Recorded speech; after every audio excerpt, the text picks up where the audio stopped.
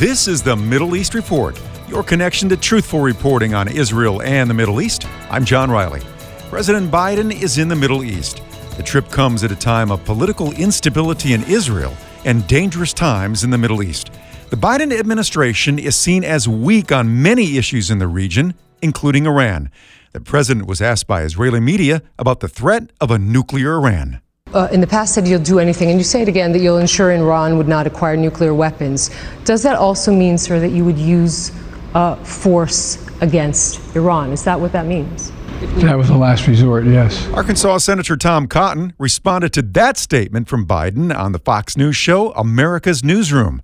The senator pointed out the broken promises of the Biden administration. Well, Bill, unfortunately, I don't think Joe Biden's words match his actions over the last 18 months. Iran has repeatedly shot missiles or one-way attack drones at our troops or at our allies, and Joe Biden only takes the most minimal responses. He's allowed Iran to race towards a nuclear breakout, enriching enough uranium to perhaps have a nuclear weapon already.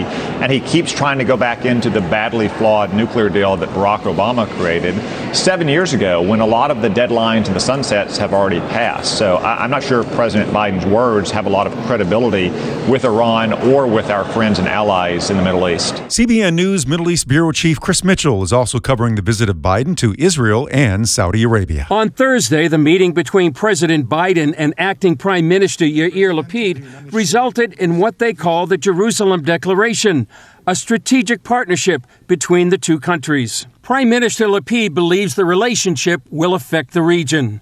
From here, from Jerusalem, the eternal capital of the State of Israel, you will travel to Saudi Arabia. Your visit to Saudi Arabia is important for Israel and for the entire region, for our security and for the future and prosperity of the Middle East. The Jerusalem Declaration is seen as the centerpiece for Biden's visit. While it includes wording about using all elements of national power to prevent Iran from becoming a nuclear power, some question whether the Biden administration has been confronting Iran or courting Iran. CBN News contributor Ellie Koenig points out that since Biden entered the White House, Iran has only moved closer to getting a nuclear bomb. Exactly what's taken place in these last 18 months as the U.S. has been engaging in these indirect negotiations through Russia and China, believe it or not, with the Iranian regime. The Iranians have advanced their nuclear capabilities. They've also advanced their ballistic missile testing. They are just becoming more of a threat to the region and also to the United States. Will the U.S. give Israel what it needs? If they want to have a military attack, that means air refuelers, maybe bunker-busting bombs. And so that's the question many people are asking. They believe that maybe for the last year and a half, the Biden administration has really been all carrot, no stick. And one Israeli official was quoted as saying, Iran is playing for time as they go through this negotiations. And as long as they believe time is on their side, just like the Rolling Stones song, they won't have to make any concessions. Chris Mitchell says Biden will likely ask Saudi Arabia to increase oil exports to the USA. It's really unclear how much Saudi Arabia can do. They're pumping about 11 million barrels a day right now. Their maximum production capacity is about 12 million barrels of oil. And some feel that maybe instead of going east to Saudi Arabia, Biden should have gone west to places like Midland, Texas, and South Dakota to increase oil production in the U.S.